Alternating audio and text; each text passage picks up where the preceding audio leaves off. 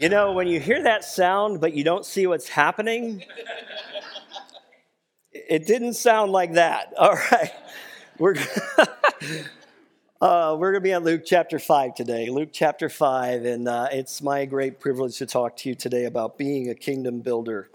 And I want to start out with this question: why did Jesus actually come to earth? We read about it in Hebrews just a little while ago. Why did he actually come to earth? And I've got a few things I'm going to mention. I'm going to kind of race through this list, but I'm going to give you those scripture references, and maybe if you're a note taker, write them down, and this could help you maybe with some devotionals this week. But the first thing, Jesus himself says he came to bring light in John 12:35. In fact, he even says, I am the way, the truth, the life. But he came to bring light into a dark place. When he's talking to Pontius Pilate in John 18, he says he came to bear witness to the truth. And Pilate to that, he says, what is truth? And again, Jesus says, he's the truth, John 18:37. He came to destroy the works of the enemy. We just read this, Hebrews 2:14. Holding the power of death. He took the power of death away from the devil on the cross. So it has no power over us. That's why, by the way, if you notice that Easter video, we're going to be talking about this. We're going to be talking about this on Easter. You shouldn't be letting the enemy push you around. God took his teeth away. And so if you're getting pushed around and you feel like you're stomped down by the enemy, you don't have to wait till Easter, but Easter's going to be a great message. And if you got any friends, by the way, who need to hear that, April 9th, it's going to be a great day. We have little invitation cards on your way out. You can grab them, pray for whoever you're going to give them to. But Jesus came to destroy the works of the devil. He came to give eternal life, John 6:51. He came to bring judgment, John chapter 9, verse 39 through 41. We don't like talking about that, right? But he did. He came to bring judgment. He came to fulfill the law and the prophets, Matthew 5:17. And we talked about him fulfilling the law when we did Galatians not so long ago. And you could go back on the website or on the app and listen to those messages. But it says what the law was powerless to do, grace through faith in Christ achieves what the law couldn't, because Jesus fulfilled the law. He came to bring peace, Ephesians 2:14 through 18. That actually talks about that because of Jesus, the dividing wall of hostility between Jews and Gentiles has been leveled. And that's true across all cultures. By the way, a lot of you were here last Sunday night, speaking of all cultures, where we had the International Food Festival, and the walls were broken down. Believe me, we were trying all kinds of food last week. It was a great time. Anybody enjoy that last week? Yeah, it was a good time. And I ate more than I have had in a long time. I tried to try everything, but we had over 30 dishes, and I don't know how many desserts. It was amazing. But Ephesians 2:14 through 18 is kind of an illustration. That was kind of an illustration of that, where God tears down walls and boundaries across cultures because we have this great common ground in Jesus. Ephesians 2:14. He came to bring a sword, Matthew 10:34, to bring conflict. It actually says that, right? And peace, we said he came to bring peace. And he's like, Pastor, how can he bring peace and conflict? Well, peace isn't the absence of conflict. That's not what peace is. In fact, there's a lot of homes where you don't see any conflict, but there's anything but peace in that home. You get what I'm saying? Sometimes you can't have peace without conflict. There has to be a confrontation. And that's what Jesus brings, Matthew 10:34. He came to be the second greater Adam. Romans chapter 5, verse 14 through 15 says, it says, through one man sin entered the world, and through another man forgiveness for sin, for one and the other. He became the second greater Adam. And then finally, Luke chapter 19, verse 5, he came to seek and save the lost. There's a lot more. We could go on all day just with reasons Jesus came. But I want to end on this one, seek and save the lost, because I want to ask you this question off of that. Why would Jesus save anyone? Why would he save anyone? And why did he save you, and why did he save me? We don't deserve it, do we? No. And even when we try, our good works, the Bible says, are as filthy rags. So there's nothing we can do to earn salvation, and we know that, right? So why does he save us? And some people, and some of you here might think this, well, he saves us so that when we die, we don't go to hell, we go to heaven. That's true, but that's not the entire truth. If that's the only reason why you think Jesus came to save you, I call that having like a fire insurance policy, right? This is my fire insurance policy, so I don't burn forever. so I can go to heaven when I die. As if the only thing to do after you're saved is to survive this broken and crazy world and then die. I think if we look at the Lord's Prayer, it actually tells us more about our purpose and the reason why he saves us. It says this. Some of you have memorized it. I grew up Catholic, so I had to memorize it, and it's easy to memorize. It's a good prayer to memorize. Our Father who is in heaven, hallowed be thy name. Thy kingdom come, thy will be done on earth as it is in heaven. Give us this day our daily bread, and forgive us our sins as we forgive those who have sinned against us. Lead us not into temptation, but deliver us from evil. For thine is the kingdom and the glory and the power forever and ever. Amen. It's an excellent prayer. And if you take this prayer and you look at it line by line, it will tell you a lot about who you are in Christ and why he saved you. But years ago, I did this, and some of you have heard this before. I thought maybe I'll rewrite the prayer. Because that's okay to rewrite scripture, right? But I thought maybe if we rewrote it to kind of better reflect how we live out our faith, it might go like this. Our Father who's in heaven, hallowed be thy name. May we go to heaven when we die, because there your will is done. Amen. Right? That's how sometimes we live out our faith. Let's just be really honest with ourselves. Because you look around you and it's anything but heaven. It's crazy. And it feels like it's getting crazier, doesn't it? Just, if you don't watch the news, watch it for 5 minutes. And turn it off after that. Okay. But that's not what it says. It doesn't say, when we get to heaven, your will will be done. It says, your kingdom come, your will be done on earth as it is in heaven. We're not saved to survive this broken world and die. We're saved, listen to this, to bring heaven to earth. You realize that? God wants to use you to bring heaven to earth. Not only do we get the opportunity to pray the Lord's Prayer when we're saved, but then we become the vehicle for that prayer to be answered. Manifest heaven in my life, in my family, my friends. When you forgive someone who doesn't deserve it, you're manifesting heaven. When you pray for someone to be healed and you see them healed, you're manifesting heaven. When you pray for someone to be healed and God takes the long road to heal them, there's a reason for that. That's heaven manifesting. He has eternal purposes for all of those things. And it's a simple but profound prayer. Your kingdom come. I will tell you this. When we decided to call this little mutual fund we call Kingdom Builders, I was really uncomfortable. I still am sometimes with this term kingdom. I'm just uncomfortable with it. Because all of the earthly kingdoms we've ever had have been epic failures. And earthly kings have been epic failures. Absolute power corrupts absolutely. Right? So when I think of kingdoms, it's a broken idea. But God is incorruptible. And no one has to give him power. He has all power. Whether we want to give him the power or not, he has all power. And the fact that he hasn't used that power to just destroy all of humanity and its sinful selfishness is proof enough that God is good, that he's slow to anger and he's quick to forgive. So in God, in Christ, I'm glad he's the king of his kingdom. Because it's not like an earthly kingdom. It's not like an earthly king. He's perfect in all his ways and he's merciful. Your kingdom come, your will be done. Here's a question for you. Do you see God's will being done in your world? Does the world fall short?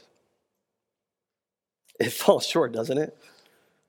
This is why that we're not automatically beamed up to heaven when we get saved. Wouldn't that be nice? You're right, like you get saved and, now I don't have to be here anymore. No, there's a reason why we remain because we don't see all of God's will being done. And now we become ambassadors for heaven to bring his will on earth as it is in heaven. Here's some questions for you. They're rhetorical, but we can answer them. Will there be a lost soul in heaven? No. Will Jesus be obscured by sinful, broken humanity in heaven? No. Nope. Will there be starvation in heaven? No. Will there be abuse in heaven? You could answer me, that's fine. Will there be destruction in heaven? What about corruption? Will children be exploited in heaven? Will human trafficking be an issue in heaven? Will there be greed in heaven? Poverty? Disease? Will there be broken homes? We can go on there too. These kinds of things that we see on earth, they don't happen in heaven. And it's Jesus' prayer and it's our purpose to do something about those things. That's what it means to be a kingdom builder. To look at things on earth that aren't the way they are in heaven and say, God, use me to do something about that. Use me to do something about that. God has called every Christian to be a kingdom builder and to see his kingdom come here, near, and far. I want to take a closer look at what this looks like in one story in the Bible, one account of something that happened in Luke chapter 5. I'm going to start in verse 17. I'm going to read this whole story, and then we've got a clip to kind of see what this looks like. We do have that clip, right?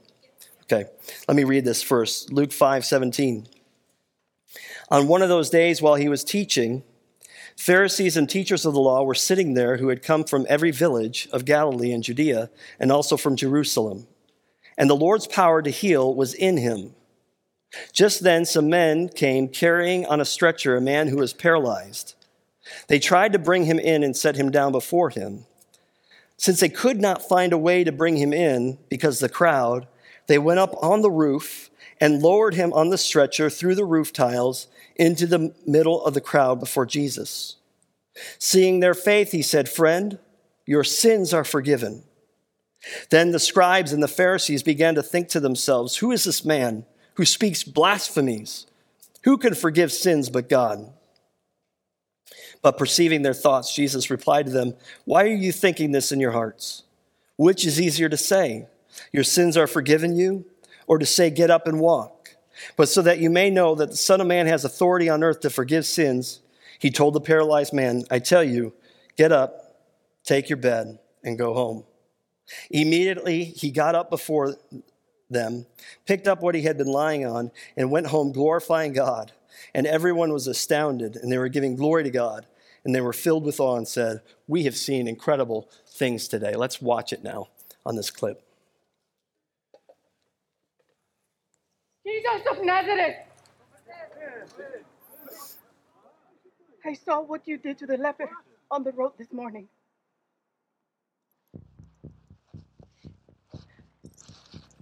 My friend has been paralyzed since childhood.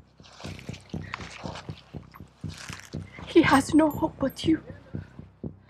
Please, do for him what you did for the leper.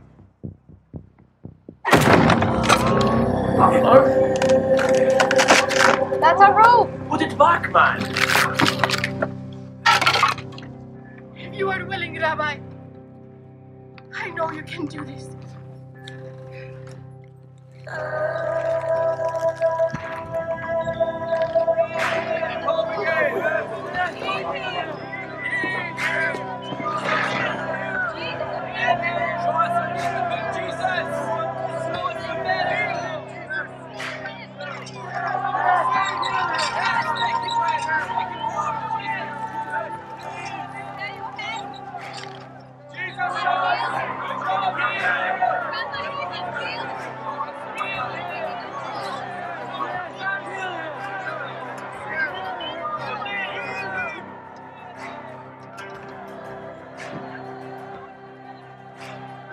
This is what you wanted. Get out your tablet at least.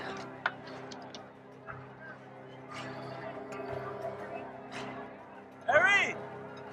Is he in danger? I don't know. No, I don't think so. He's got room in there? Yes. Can you believe we're really here for this? Yes. Down.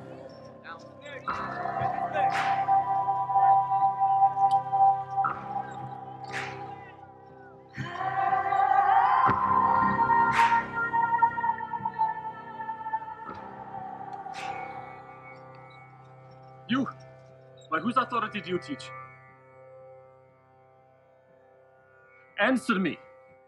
If you are willing, Rabbi, you know you can. Hey, I'm talking to you. By whom do you teach? Certainly not the authority of any rabbi from Nazareth. Where did you study? Your faith is beautiful.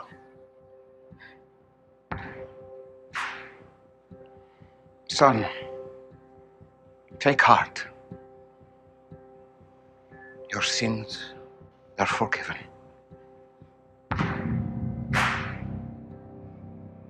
Who is this who speaks blasphemies? Who can forgive sins but God alone? Right.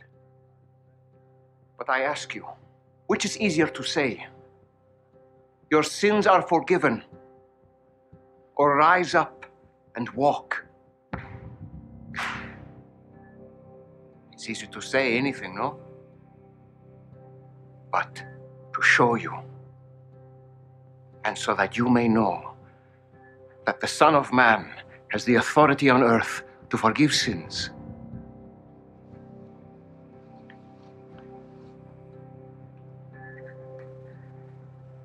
I say to you, my son, rise, pick up your bed, and go home.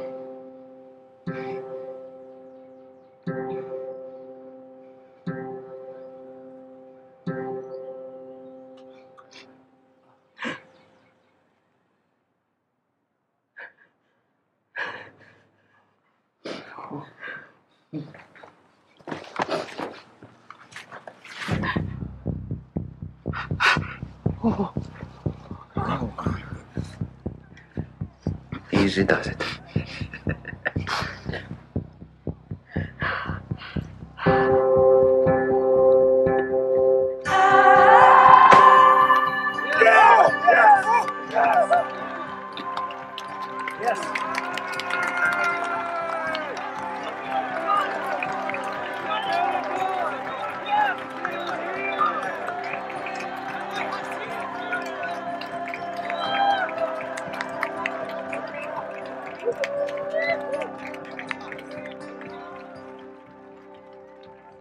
Thank you.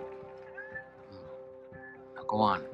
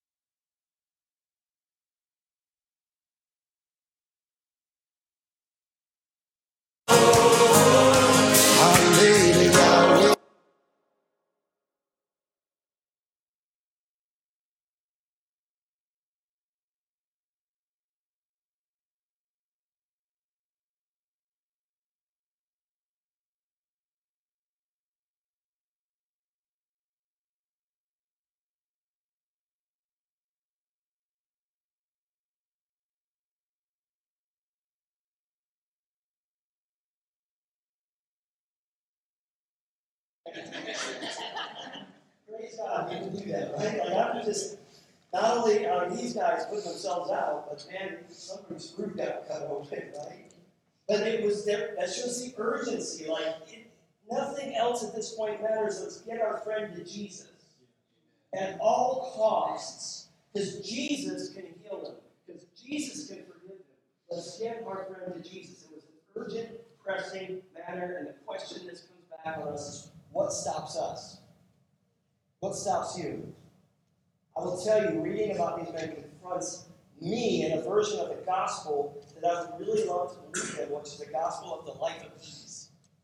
that Jesus came to save me and give me a nice, easy life. I would like to believe that, but that's anything but, right? Yeah. That's what consumerism has done to the church, by the way. We shout for our faith, we shout for our church. Don't do that. Pray, and God will give you direction. And I get confronted with myself. Sometimes I get confronted with myself when I go on one of these mission trips. And I see, some of you have been, you go to a church service in one of these third world countries, and they don't have air conditioning, they don't have video, they don't have media. And if they do have media, it sounds terrible. But they're packed in like sardines. It can be 98 degrees outside, and all of people's freshness, if you know what I mean. And they are packed in like sardines, worshiping Jesus. We have plans that if we get to 70, 80% capacity, we like our space and we're not going to fill it up anymore, right? But I get confronted when I see what people do, how far they walk, and what they do to get to worship together. Or how quickly I give up on praying for something when I don't see anything happening. I also think when I look at this, and I try to kind of let the Holy Scriptures be a mirror to me, I think if I were this guy,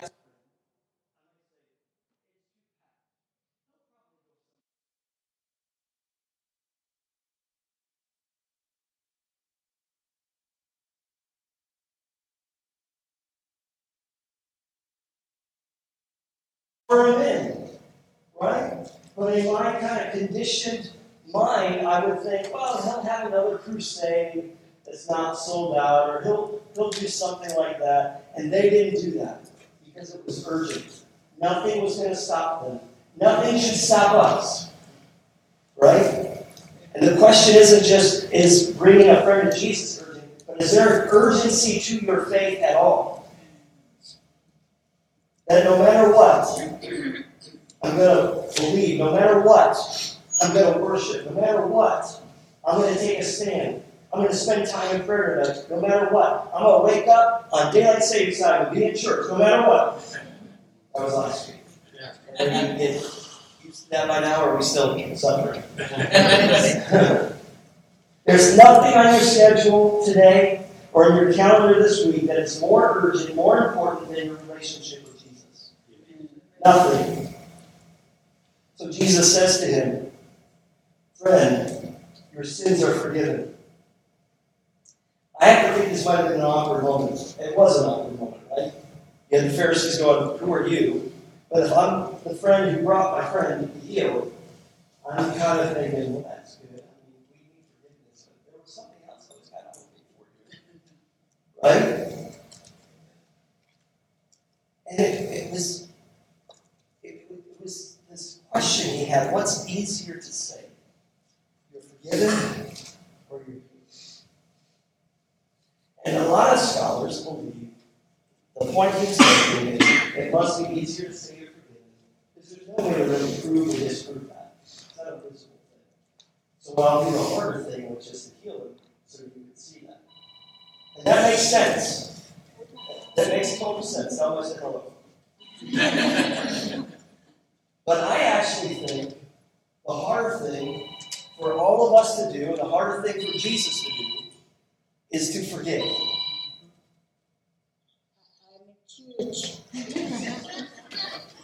We'll wait. The harder thing to do is to forgive. The reason why I think that is think about what Jesus had to go through to forgive. Yeah. It says later on in Luke, while he's being hung on a cross between two thieves, he actually says, Father, forgive them, for they know not what they do. And he's doing that while he's suffering.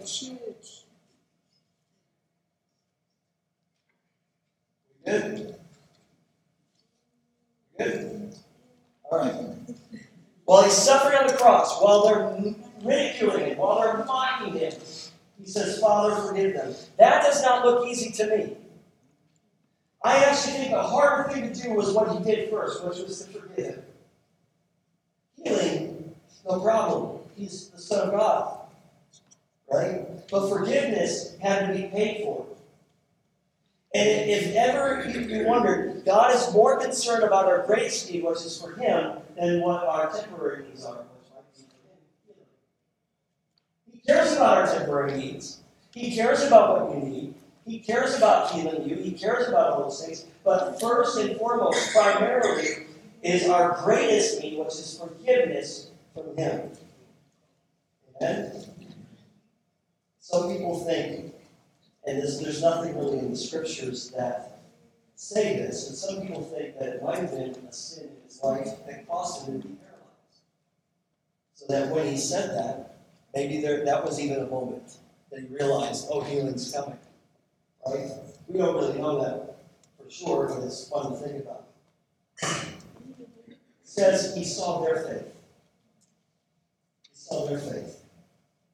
Is there evidence of your faith? He saw their faith. What did he see exactly? They cut off clothing. He saw their faith. It also, by the way, it does say he saw the paralyzed man's faith. He saw the faith of his friends. Your friends met him, right? Yes. He saw the faith of their friends. There was an evidence to that. And when our faith is an urgent matter, it will show. What do we spend the most time doing? What will we do no matter the cost? What are we passionate about? Want to know what you're passionate about? Here's a way to know what you're passionate about. Any certain thing in your life, it's the price you're willing to pay to see the goal.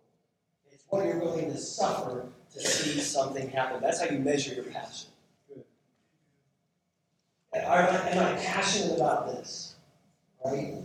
And for Jesus to be known, we've got to restore a sense of urgency. For our faith to take on the mission of making him known, there's got to be a sense of urgency. For us to see the kingdom of God on earth as it is in heaven, it has to supersede everything else in our lives. Everything. We've got to become consumed with the call of God.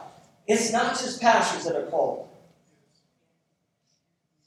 It's not. All of you have a call of God on your life to see God's kingdom come on earth as it is in heaven in your sphere of influence. Yes. Everyone here has a call of God in their life. And I'm no different than you. Right? I'm on a platform preaching. That's part of my call. But it's just a call. That's all it is. And you have the same call. So you're like, I'm not called to go up and talk to people. That's what God can do with you if you just lay it all down. Right? The urgency of our faith is the urgency of our need for forgiveness. God cares about your needs by His priorities and greatest need. God will answer your prayers for needs every day, right? But even those answered prayers are in pursuit of your ultimate need, which is forgiveness. When God performs a miracle, there's more reason than the miracle itself. When someone's healed, it's for more than just the healing itself. Why? Yeah. How do I know that? Well, first of all, I know that all of us, our inheritance is healing. I know that when we get to heaven, all of us will be healed. So I could say, as a matter of fact to you, in your faith, you are healed. I could say that. And when we get to heaven, we realize that it's an inheritance that we get. When we get so let it wash over. And just like any advance on an inheritance, there's a reason for that advance. It's not just because.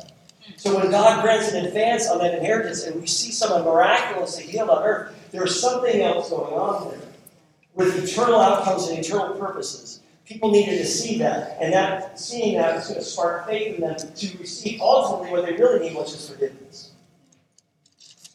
That's the urgency of our needs. It says in verse 21, the scribes and the Pharisees began to reason, who is this guy? Who Who is this guy who speaks blasphemy? Only a religious person would be upset about someone being here. Yes. You say, Pastor, this church, are we religious? No, we're not. We're not religious. We have a relationship with Jesus Christ. And we don't observe it by religious rituals. Only a religious person would be upset about that. Verse 22. But Jesus, aware of their reasonings, answered and said to them, why are you saying this in your hearts? What's easier to say? Your sins are forgiven, or get up and walk. But so that you know the Son of Man has authority to forgive sins, he said to the paralytic, I say to you, get up, take your stretcher, and go home. Jesus can forgive, and he can heal. And instead of getting excited about something God did, the religious people got critical. When our faith is not an urgent matter in our lives, and we know it, when it's more rituals than relationship, we get critical. The religious leaders were just that, they were religious. Jesus was establishing a relationship with people who didn't know him. The religious people wanted all this recognition because of the rituals. Right? We still have that today. The message for forgiveness and healing was being offered up for them as well. That's what we miss when we're critical. That's what we miss when our faith isn't urgent. Those religious leaders, he's saying, hey, I've got forgiveness for you too. I've got healing for you too. But here's the crazy part about it. When we're religious, it's not our faith that matters, it's our works. We don't think we need forgiveness. They didn't think they needed it. Years ago, when I was a youth pastor, I was talking to a couple of my students who grew up in church their whole lives. And praise God for that. That is an awesome testimony of what God keeps people from. But one of them just had a very honest conversation. It was like, I don't understand. I've had a good life and good. I don't really need grace. I haven't done anything really terrible. That's kind of where these religious leaders were. Now, I didn't just pounce on that person and say, you're religious. That was a genuine question from a genuine heart. And we had to walk through this, that we're born into sin. None of us are good. All of us are bent to selfishness. All of us are bent to self-destruction. We all need forgiveness, even those religious people. Amen? Here's my question. I'm just going to skip right to it. Is your faith an urgent matter in your life?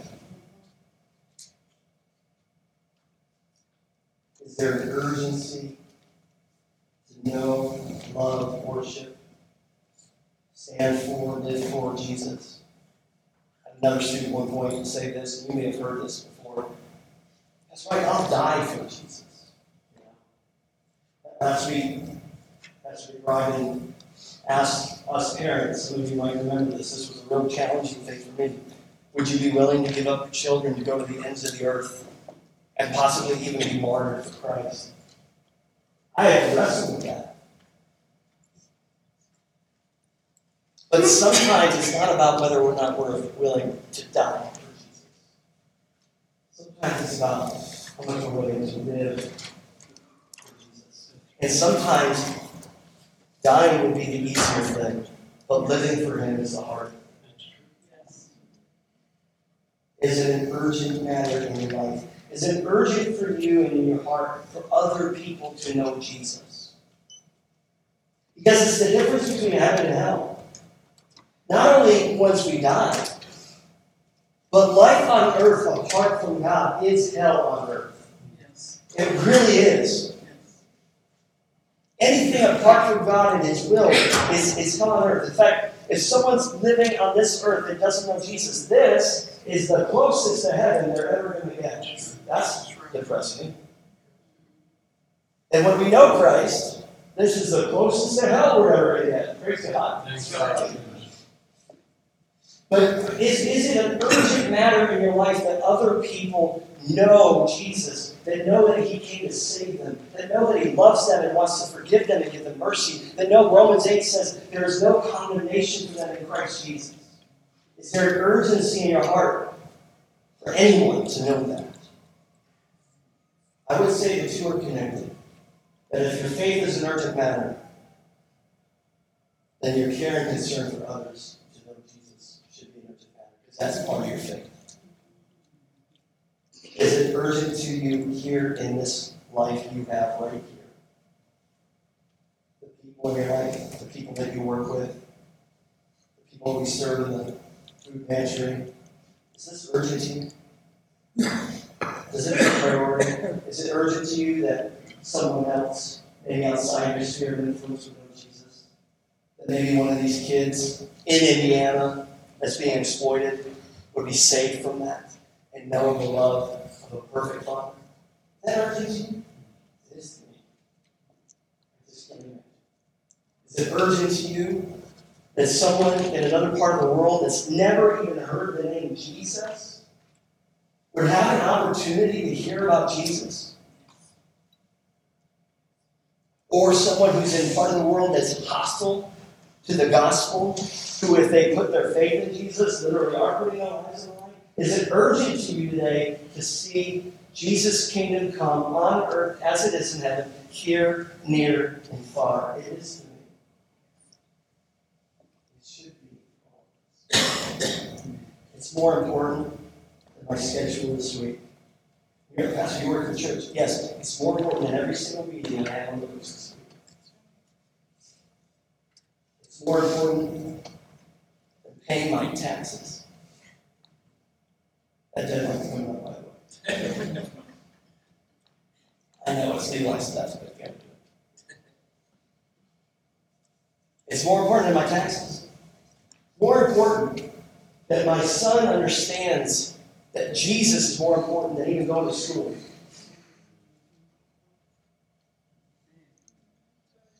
You scoff at that, but how many of us make our kids go to school but don't want to make them go to church? Is it urgent? It's urgent. It's more important than anything. More important. My daughter, like for you, she don't love Jesus and live out her purposes for Christ, and she get a good report card. Although, to honor God, she should get good grades. Right? It's more important than anything else. It's more important than making ends meet.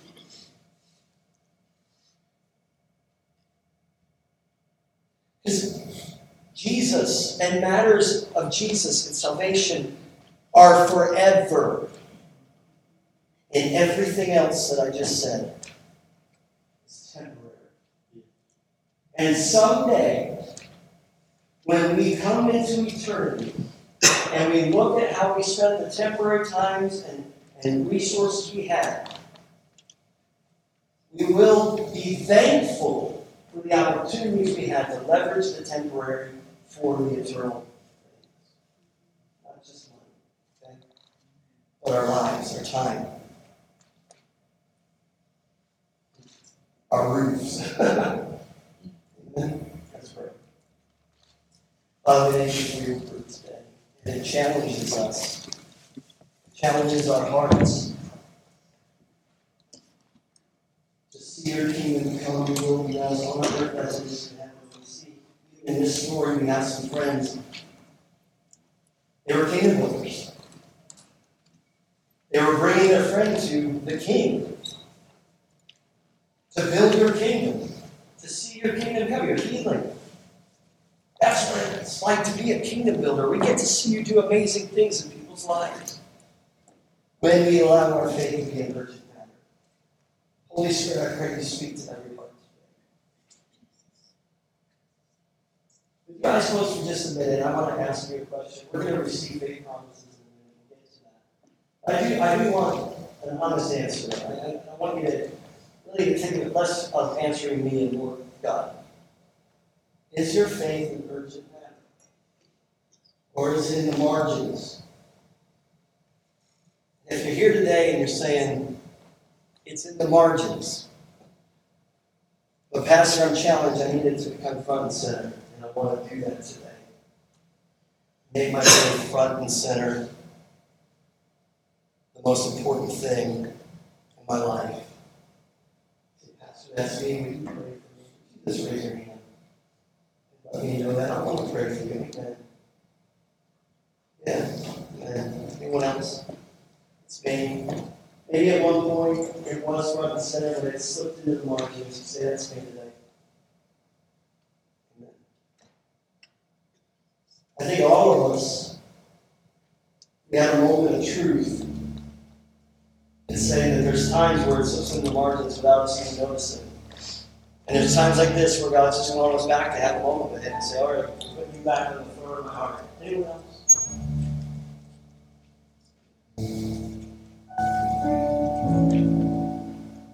Thank you, Jesus. Father, I pray for each person who lift their hands today. It's your grace and mercy that's drawing their hearts towards you. Lord, you want to be in relationship with them more than they want to be in relationship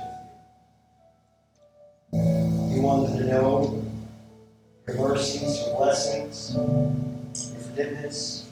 You want them to know a life without shame, without guilt, without condemnation.